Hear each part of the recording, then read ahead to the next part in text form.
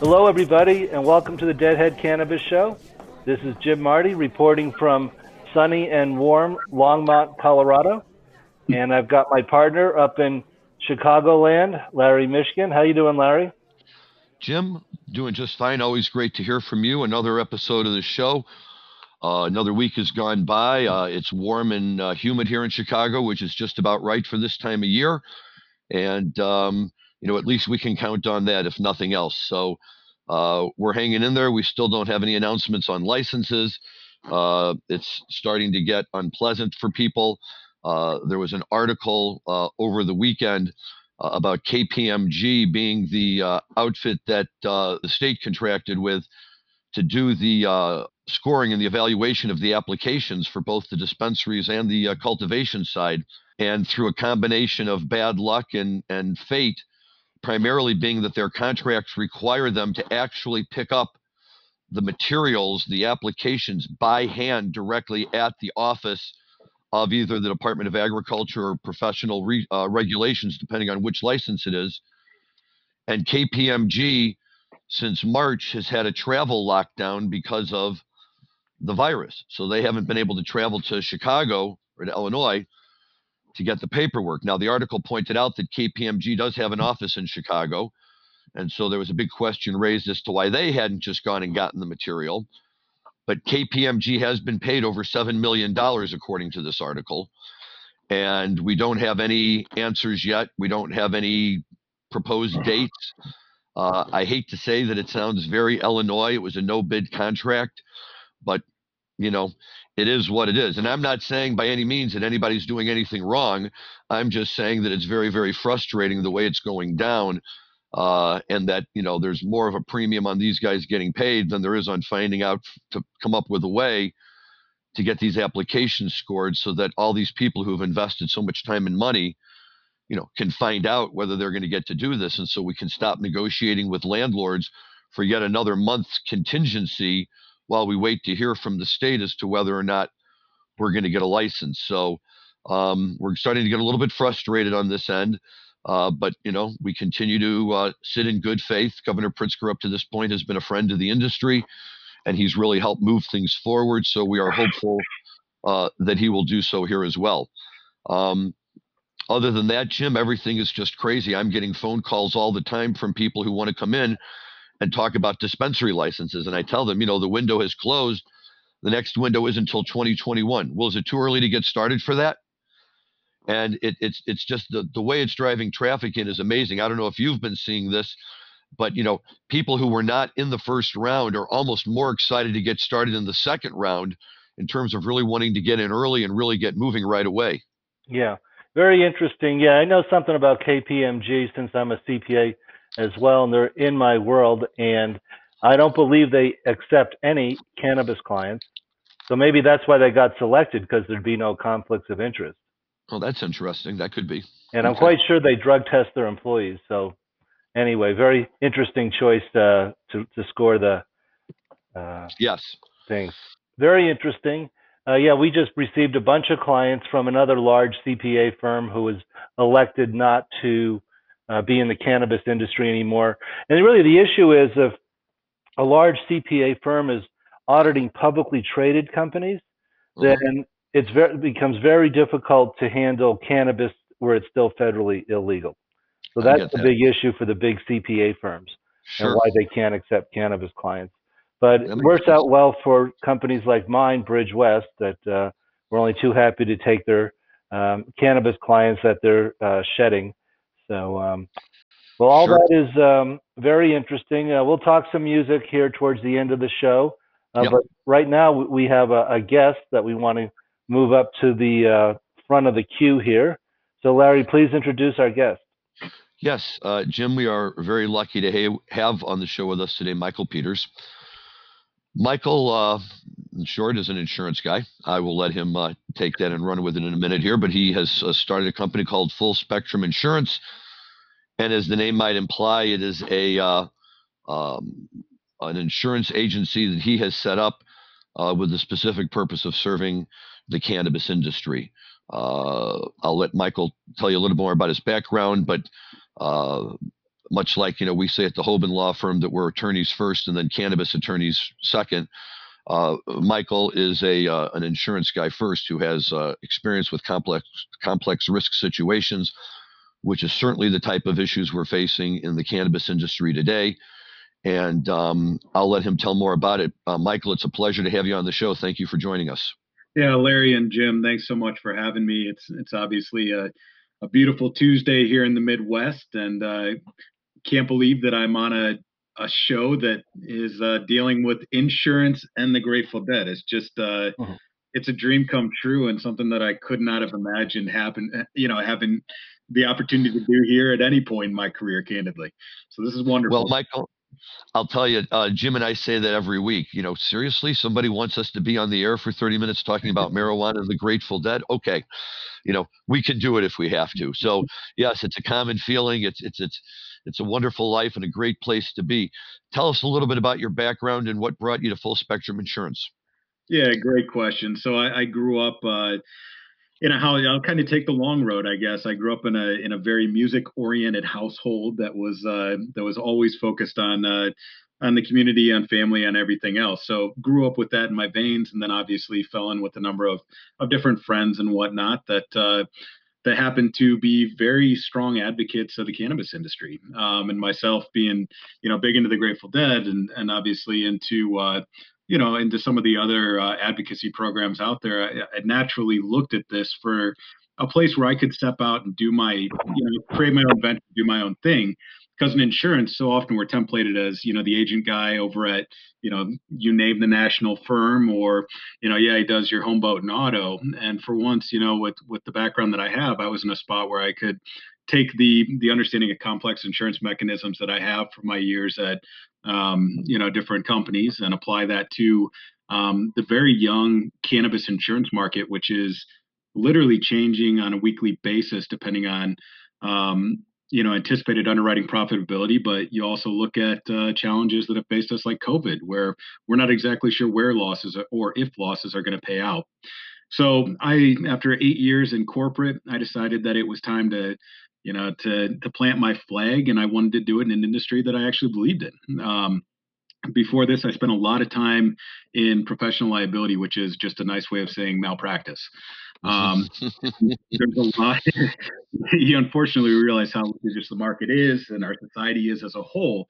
And this to me felt like a way to keep people safe who were pushing down a road that was both medically and recreationally something that needs to happen, candidly. I mean, there's so many people who benefit from this. I know personally, us being located in Indiana, unfortunately, we don't have the full cannabis legalization, but we do have CBD and hemp. And for a lot of people who suffer with for the anxiety or addiction recovery or anything else, this has been a great therapeutic tool and one that we have to continue to expand upon. And as we continue to lead the fight in Indiana and the Midwest, our goal is to see continued acceptance nationwide to realize how beneficial this plan is. So Full Spectrum Insurance was set up to be an advocate for the industry in a lot of ways, by being able to both converse with the carrier side, because our executive team comes from executive position at the carrier side, but also understanding how to advocate for our clients. So very excited to have the opportunity to have bootstrapped an agency that is based on cannabis and has brought me to your show. I just can't believe it. Very nice. Very nice. Prior to Full Spectrum, did you have experience servicing the cannabis industry through the insurance industry?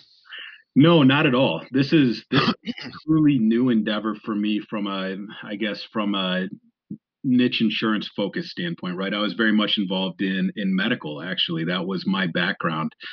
So you're dealing with high dollar losses. You're dealing with needing to implement very strong risk management programs, understanding what sort of triggers are gonna be applied to claim situations. And I truly anticipate that we're gonna have the same scenarios arise in cannabis.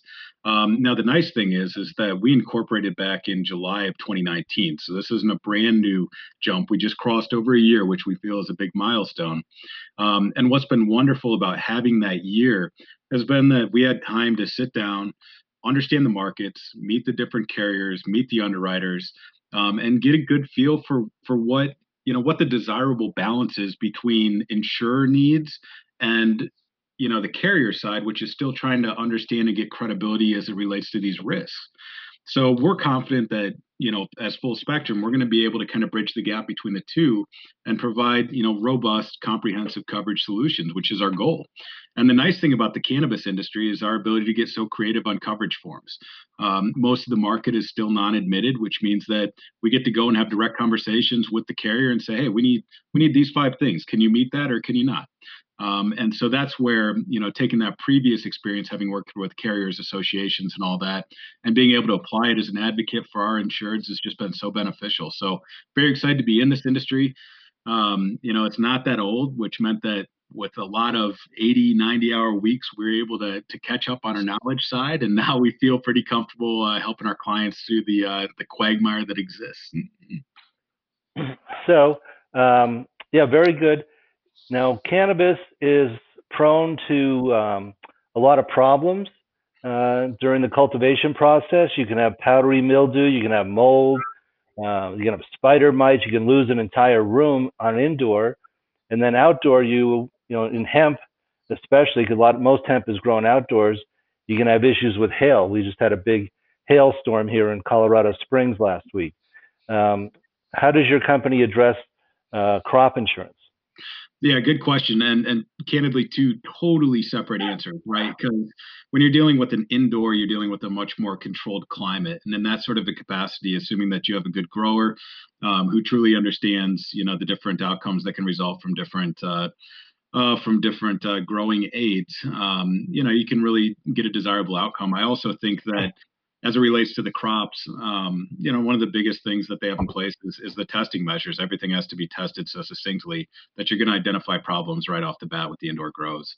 As it relates to outdoor crop damage, that is a major concern for us. We're here in the hail belt. We get it all the time.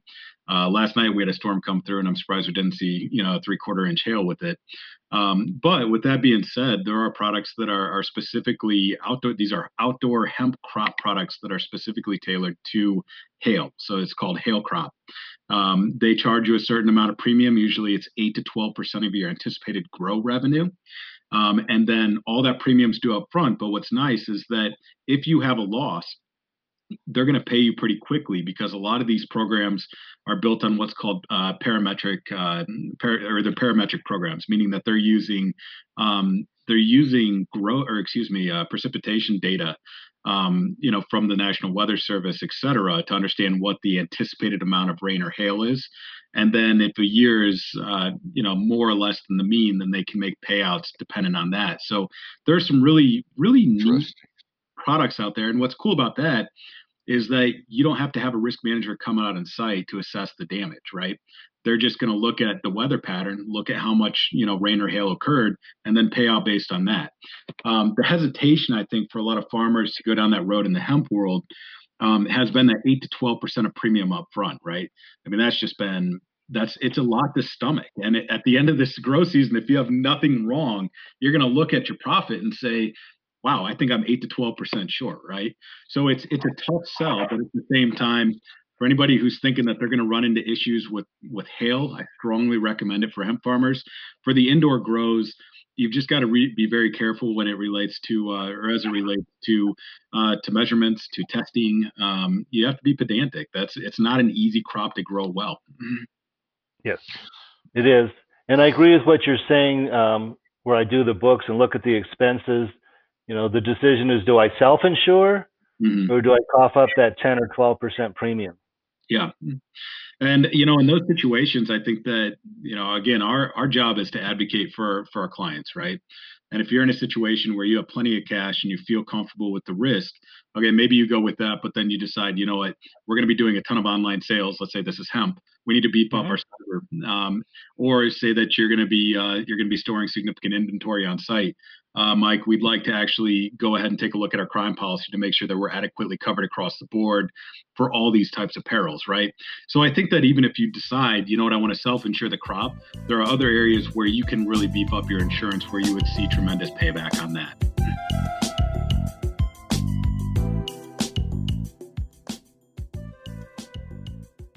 What, do you guys able to write insurance in every state that has a program?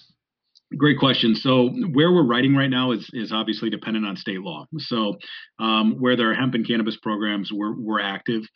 We are actively expanding our licensing nationwide. So we're in the process of doing that. But as everyone's probably well aware, in this market, licensing is no joke, and it's the same thing for insurance individuals. Personally, I'm licensed in surplus lines, which means I studied, I took the tests, I did all that. And I've also gone out and, obtained my chartered, professional underwriting and my RPA. So CPCU and RPLU are very extensive underwriting programs that you can go through. And by doing all that, it gives you access to licensing. And so for us, we've been able to expand both our E&S licensing, excess and surplus, as well as our traditional. Right now, we're in all the Midwest states. We're in the West Coast markets, and then we're starting to expand into the Northeast. So we anticipate that within the next 6 months, we'll be licensed nationwide. Wow, that's amazing. Now, let me ask you this, kind of a two-part question.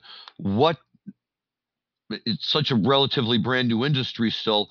Are you seeing what you would consider to be a normal number of claims being made? And as claims come in, how are insurers in terms of processing claims on insurance contracts? Are they, generally handling them okay? Is there some pushback because it is cannabis related? We could be really lucky and avoid, maybe we avoided all adverse selection. But we've been lucky enough not to experience many claims at this point. So what most of our, understanding of the claims process is anecdotal, right? You get your policy, you look at the risk management materials, you look at where to go for a claim.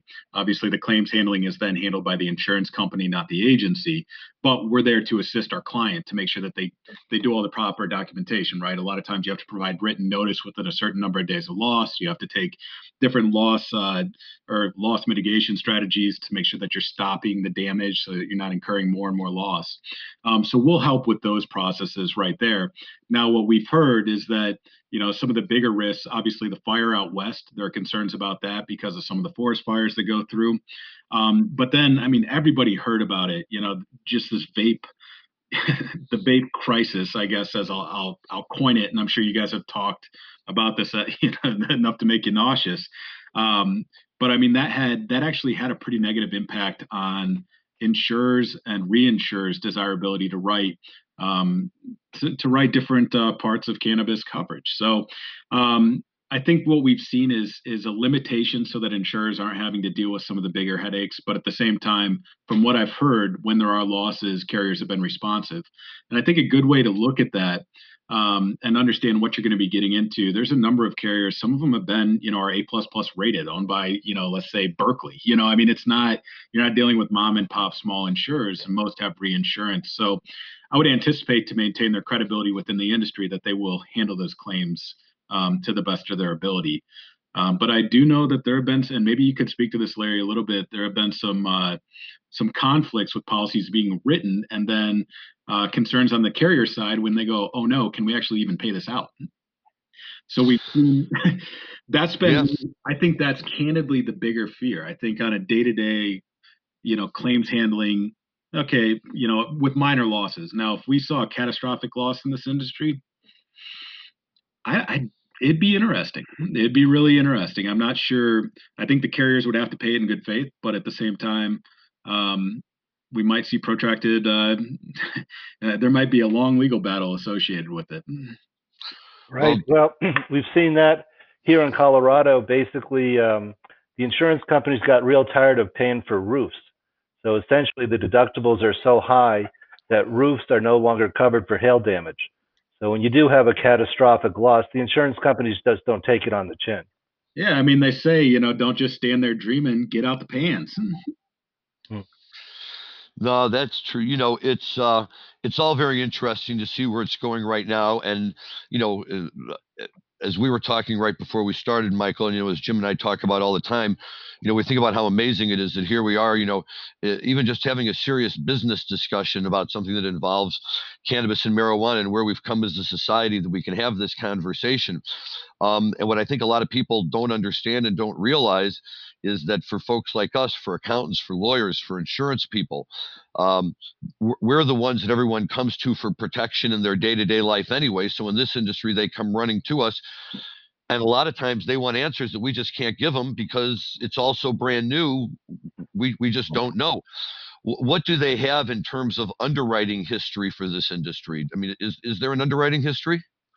Not enough to be credible, in my opinion, right? So when I was at one of my previous jobs, um, my our leader of our division, I was vice president of sales, and he was actually an actuary. For his entire career, had been an actuary. And one of the things that they drill in is credibility, right? And so the idea that their numbers, their projections, their equations are actually based on sound data.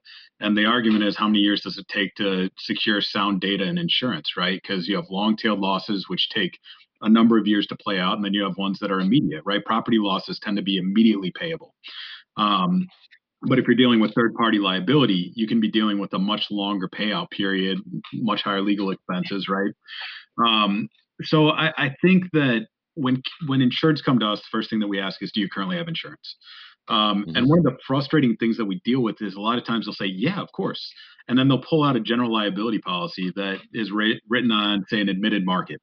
I'm looking at it going, okay, here's question number two. Send me a list of the exclusions because I'm Hmm. going to take a wild guess and go on record as saying this is not going to cover what you think it is.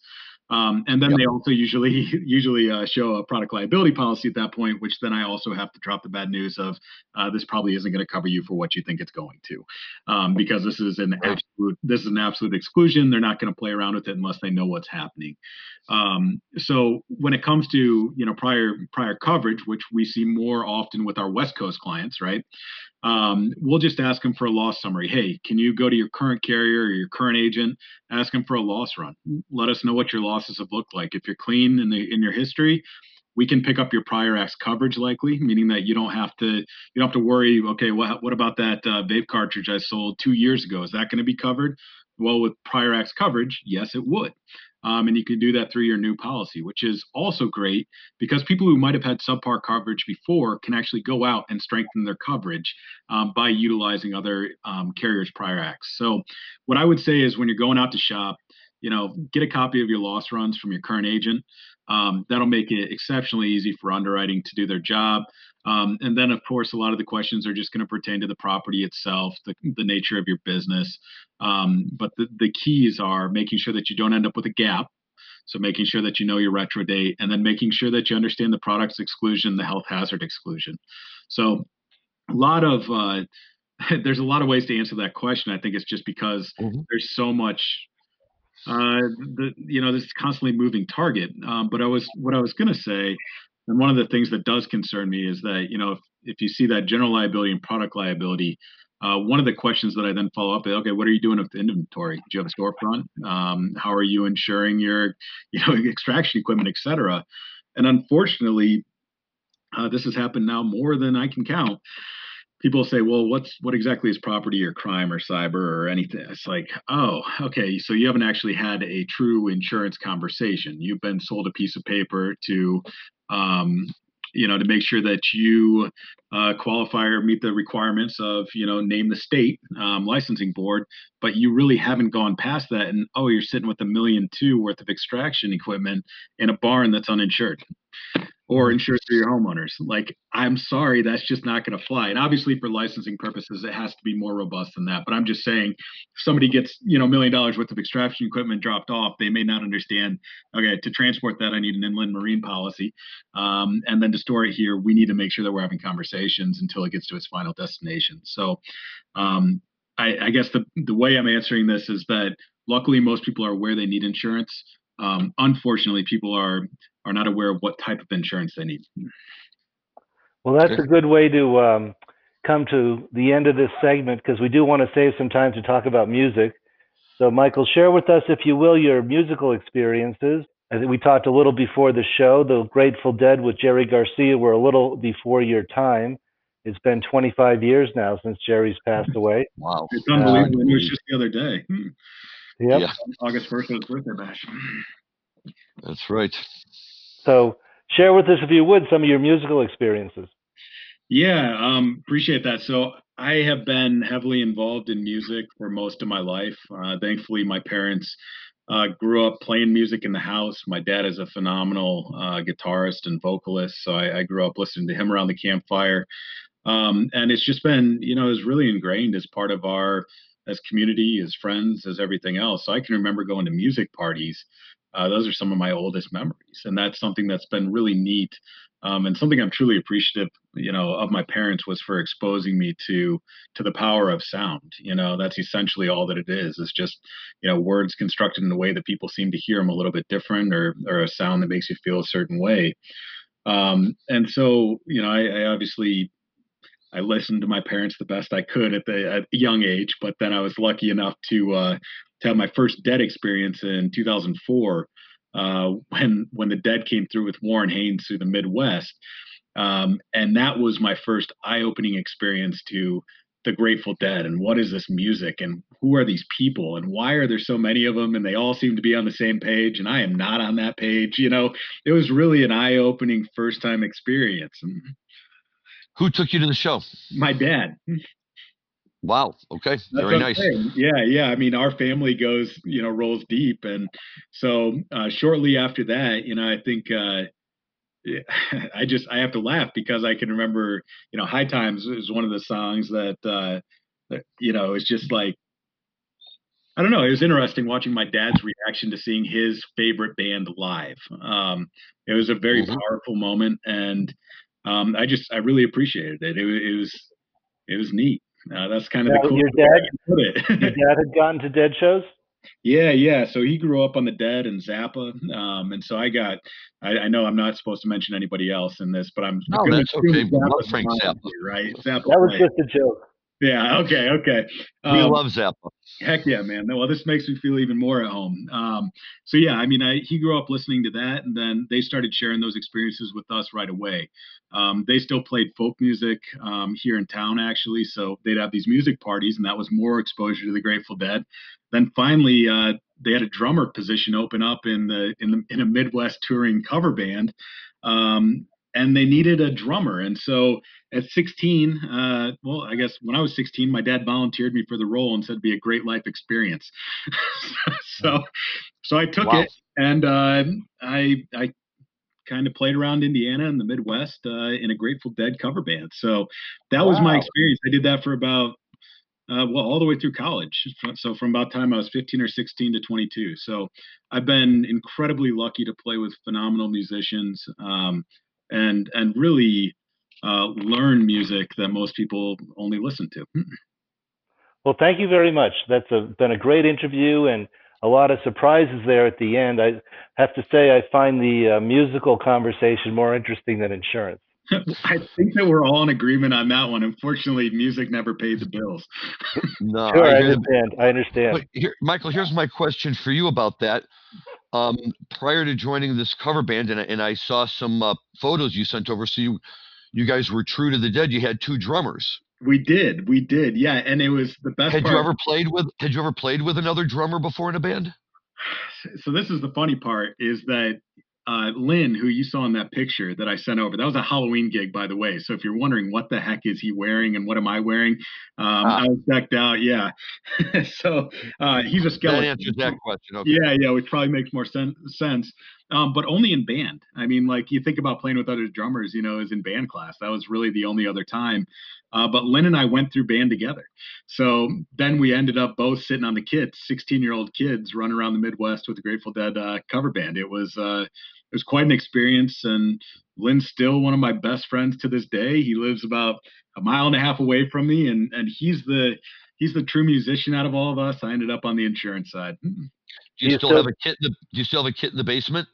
I actually now I've got an electric set up here, and then I've got my other drum set up where I can easily grab it and go play gigs if I want to. But with COVID, I mean, I haven't played a gig in Yeah. probably 8 months. It's been it's been like our live music lately, which is just kind of non-existent. I think everyone's stoked to get back to it and meet the people and just get back to, it's not that we're not living these days, I guess learning to live in the new normal, so there was a big old Jerry birthday bash probably about a week and a half ago that was the first time I saw Dead music in a long time, and it felt good. Oh, good. Always Well, very does. good. And thank you. And we'll give you a chance now to one more time give us your company's proper name and website and how people can get a hold of you. Yeah, awesome. So the name of the company is Full Spectrum Insurance. And just like the name suggests, we are full spectrum. It's, what we can insure is all dependent on state law. So if you're in a cannabis friendly state, we'd love to write your insurance. If you're just dealing with hemp and CBD, we'd love to write your insurance. So you can access our website by going to www.fsc, that's Frank Sam Charlie, INS, like insurance.com. So FSCINS.com. And of course, if you want to hit me up, you can send me an email. My email address is mpeters. So that's M as in Michael, Peters as in PETERS at FSCINS.com. Or as always, Facebook. So, or not Facebook or LinkedIn at this point. So any questions, we're more than accessible. And seriously, send me an email. I'll get back to everyone with any, if you want to ask me questions about my music past, or if you want to find out, how we can beef up that insurance, let's get it done and keep the community tight. I think that, Jim, you'd mentioned earlier that a lot of the big publicly traded companies aren't in this space. And, for that same reason, we've found success in the niche insurance market. And we do think that it's a much more community feel than when you get into a Fortune 500 company trying to deal with this stuff. Well, very good. Thank you for your time. Great interview. Absolutely. Larry, we have a few minutes. I did get my Dave's Picks 45 and 35. 35, excuse me. Loved it to death. The weather report suite at the end of the first set is phenomenal. Mm-hmm. What always impresses me about these releases is the quality, how they can take these 30, 40-year-old tapes and just clean them up so they're so pristine. Well, what I love about it, Jim, is it's a 1984 show. And among all of the Dick's picks, the 36 of them, and now the 35 Dave's picks, there's a very, very small handful, probably less than 5, that are from the 1980s. And of course, that I started seeing them in 1982. So that was my prime time. This show also marks the first release of any Dick's or Dave's picks that I was actually at. So I was very excited about that. We were seniors at the University of Michigan that spring. And, being seniors and being, trying to find things to do, we saw about 7 or 8 shows on that tour. We went out to Hampton and saw shows out there. I drove to Niagara Falls and saw some shows there. We saw shows at Philadelphia and probably in New Jersey as well. But these Philadelphia shows were great because unlike the shows that they typically had at the Spectrum, which was a great place to see them, the Civic Center was smaller and it was much more compact and kind of an older building that had a really nice vibe and feel to it, and it was really a lot of fun. It was just on the edge of campus for the University of Pennsylvania, and so as a result, we were staying with a friend of ours who was a student there, and we could just walk to and from the shows. They were all great shows, and this was a great one for them to release. Very excited about it. Well, very good comments. I agree with what you're saying because most of the shows I saw were in the 80s as well, and really like hearing those songs come into the set list that I'm more used to in the 80s, songs that were released on In the Dark, and Shakedown Street was released in the 70s, but a lot of the songs came into vogue in the 80s. That is one of my comments about the beautiful 1976 and 1970 box sets that we just got recently. Is as great as they are, you do tend to hear the same songs night after night, not in the same order or anything. They mix it up, but it is great to hear some of those 1980 songs coming in. Of course, I think "Let It Grow" goes all the way back to "Wake of the Flood," but I'm trying to think of some of the. Well, Brother Esau is on that Yeah, there you go. show. There you go. That's a good That was example. brand Not new at that time. and Just not came out. not exactly one of my favorites, but a good No, example of a song that yeah, was on an '80s CD or record. yep, So yeah, very much absolutely. enjoyed that. So at the end of the show here, um, unless you have any more musical comments, Larry, I'd like to talk a little bit of politics because I have Sure. had the chance recently to interview um, our two Senate candidates, Democrat John Hickenlooper and Hmm. Republican Cory Gardner, Sure. through political action groups that I'm involved with. And it's very interesting. And my point that I want to make politically for our listeners is I would encourage you to tell all your friends this fall when you vote, and please vote. I have crossed party lines many times, so I am not 100% with one party or the other. But the point I want to make is when it comes to cannabis, please vote policy over party. I couldn't agree with you more on that. And when I go around the country doing presentations, we get to everybody wants to know what the status of the law is. I say to everyone, look, let's talk honest for a minute here. When we talk politics, it can't be red and blue. It can only be green. Yep. And if you want the industry to succeed, then there's no room for trying to hide in one party or the other. And as you and I have pointed out, Jim, the large number of congressional acts that have passed by bilateral support, bipartisan support, I should say, the Safe Banking Act, which is sitting there waiting to be voted upon by the Senate, was a product of Cory Gardner and Elizabeth Warner. And I'm very happy and proud about that. That one of the things that cannabis seems to do is pull people together. It seems to be a very common issue for folks, and it's something that you and I have often joked about. If you're sitting there with somebody from the other party and the conversation is getting to a point where you feel uncomfortable, just pull out a joint. And it's amazing how quickly everybody backs. Hey, where'd you get that? Ooh, what strain is that? Wow, let's give that a try. And everything else, you just kind of forget what you were talking about for a minute. Yes. And I echo that sentiment that if you're serious about this industry, you have to look and see what a candidate's position is on marijuana. Right. Well, the Hickenlooper Gardner race in Colorado is extremely heated. Big money from both parties coming in. Many people feel that the control of the Senate, whether Democrat or Republican, hangs on this race.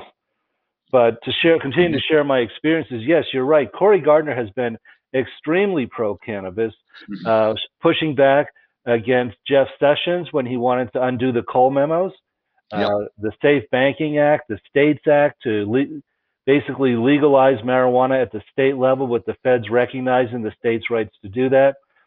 And then on the other hand, and people think, well, Democrats are liberal, they're for legal marijuana. The other party, Hickenlooper, John Hickenlooper, our former governor, just said, well, he was running for president, that he would, if it's up to him, he'd make marijuana illegal again. Right. When he was governor, he vetoed every cannabis bill that crossed his desk. And I remember that. When I interviewed them, he apologized to our political action group, our cannabis political action group. So, like I said, vote policy over party, please, this fall. Yeah, I think that's a good point. And, look, as we've said, cannabis does make strange bedfellows. My favorite one that we should spend a little more time talking about one day is the day that Ann Coulter went to a Grateful Dead concert. And once that happened, I thought, you know what? Anything's possible. This is just great. And you have to look and, really see what a person's all about. And I got a real kick out of that. Michael, did you want to add anything on this topic?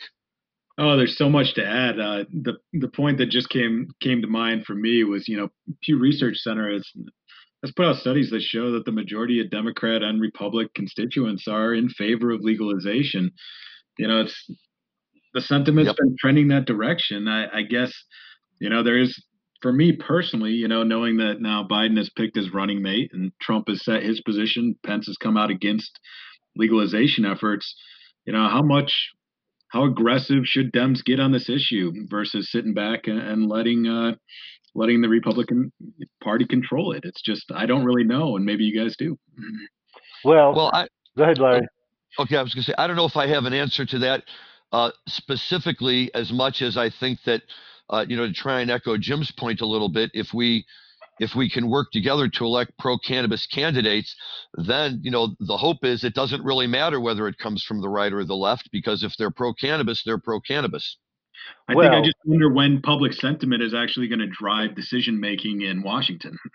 it already has. I spend my fair share of time in Washington lobbying Congress with the National Cannabis Industry Association, and I remember that a very prominent Republican said to me about the cannabis issue. He goes, "We're 5 years behind the public, and we are institutionally designed to be that way. We Yeah. are we are slow, we're behind, and that's the way that we're set to function." But I did get to have a one-on-one with Senator Gardner just last night, actually, and I said, "Corey, nobody cares about marijuana anymore. We've got COVID, we've got social unrest, we've got riots. Nobody cares about cannabis." And I really think the social justice platform that's coming out of the social unrest is going to make marijuana irrelevant. And people are, already part of the cannabis bills are including things for decriminalization. Some of the states are considering other more drastic descheduling of drugs. There's talk about totally revamping the federal drug program. So Yep. it's moving, it's picking up speed as we go Yep. along. I And think the disconcerting part, at least for me, is that even if Washington's 5 years behind, you're going to end up with 5 more years of systemic issues as it relates to the impoverished classes that are still disproportionately affected by these laws. It's a personal thought of mine, but 5 years is still 5 years of lives that hopefully we could help out a little bit quicker than that. well, if it makes you feel better, Michael, I had that conversation about 5 years ago. Well, you've done all the legwork for us. I know that I'm coming in here at the right time with this one, so thank you guys for your All right. efforts. Listen, we're at the end of Absolutely. our time slot, so everybody, this is Jim Marty saying over and out from Longmont, Colorado. Larry, sign us off, please. Will do, Jim. Everyone, thanks for listening today. Thank you to our guest, Michael Peters of Full Spectrum Insurance. Pleasure to have you on our show and to hear the insurance perspective. Very, very important, obviously, for this industry. And listeners are encouraged to reach out to Michael with any insurance questions they might have. I will check with our producer, Dan, but I'm sure that we will have some of your information posted on our website as well for this episode so that our listeners can find you if they are looking for you. So thank you again to Michael. Thank you to Jim. Thank you. Special shout out to Jamie Humiston, who stepped in and helped out his father today to produce the show. Thank you for doing that. Everyone have a safe week and listen to the Grateful Dead and fish a lot. And we'll talk to you next week. Thank you. Over and out.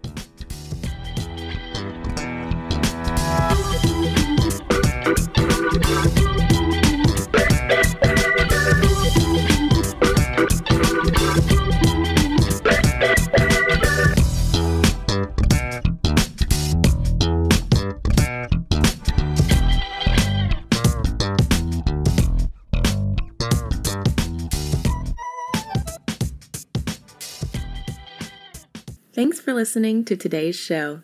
To check out more great cannabis podcasts, go to podconnects.com. Here's a preview of one of our other shows.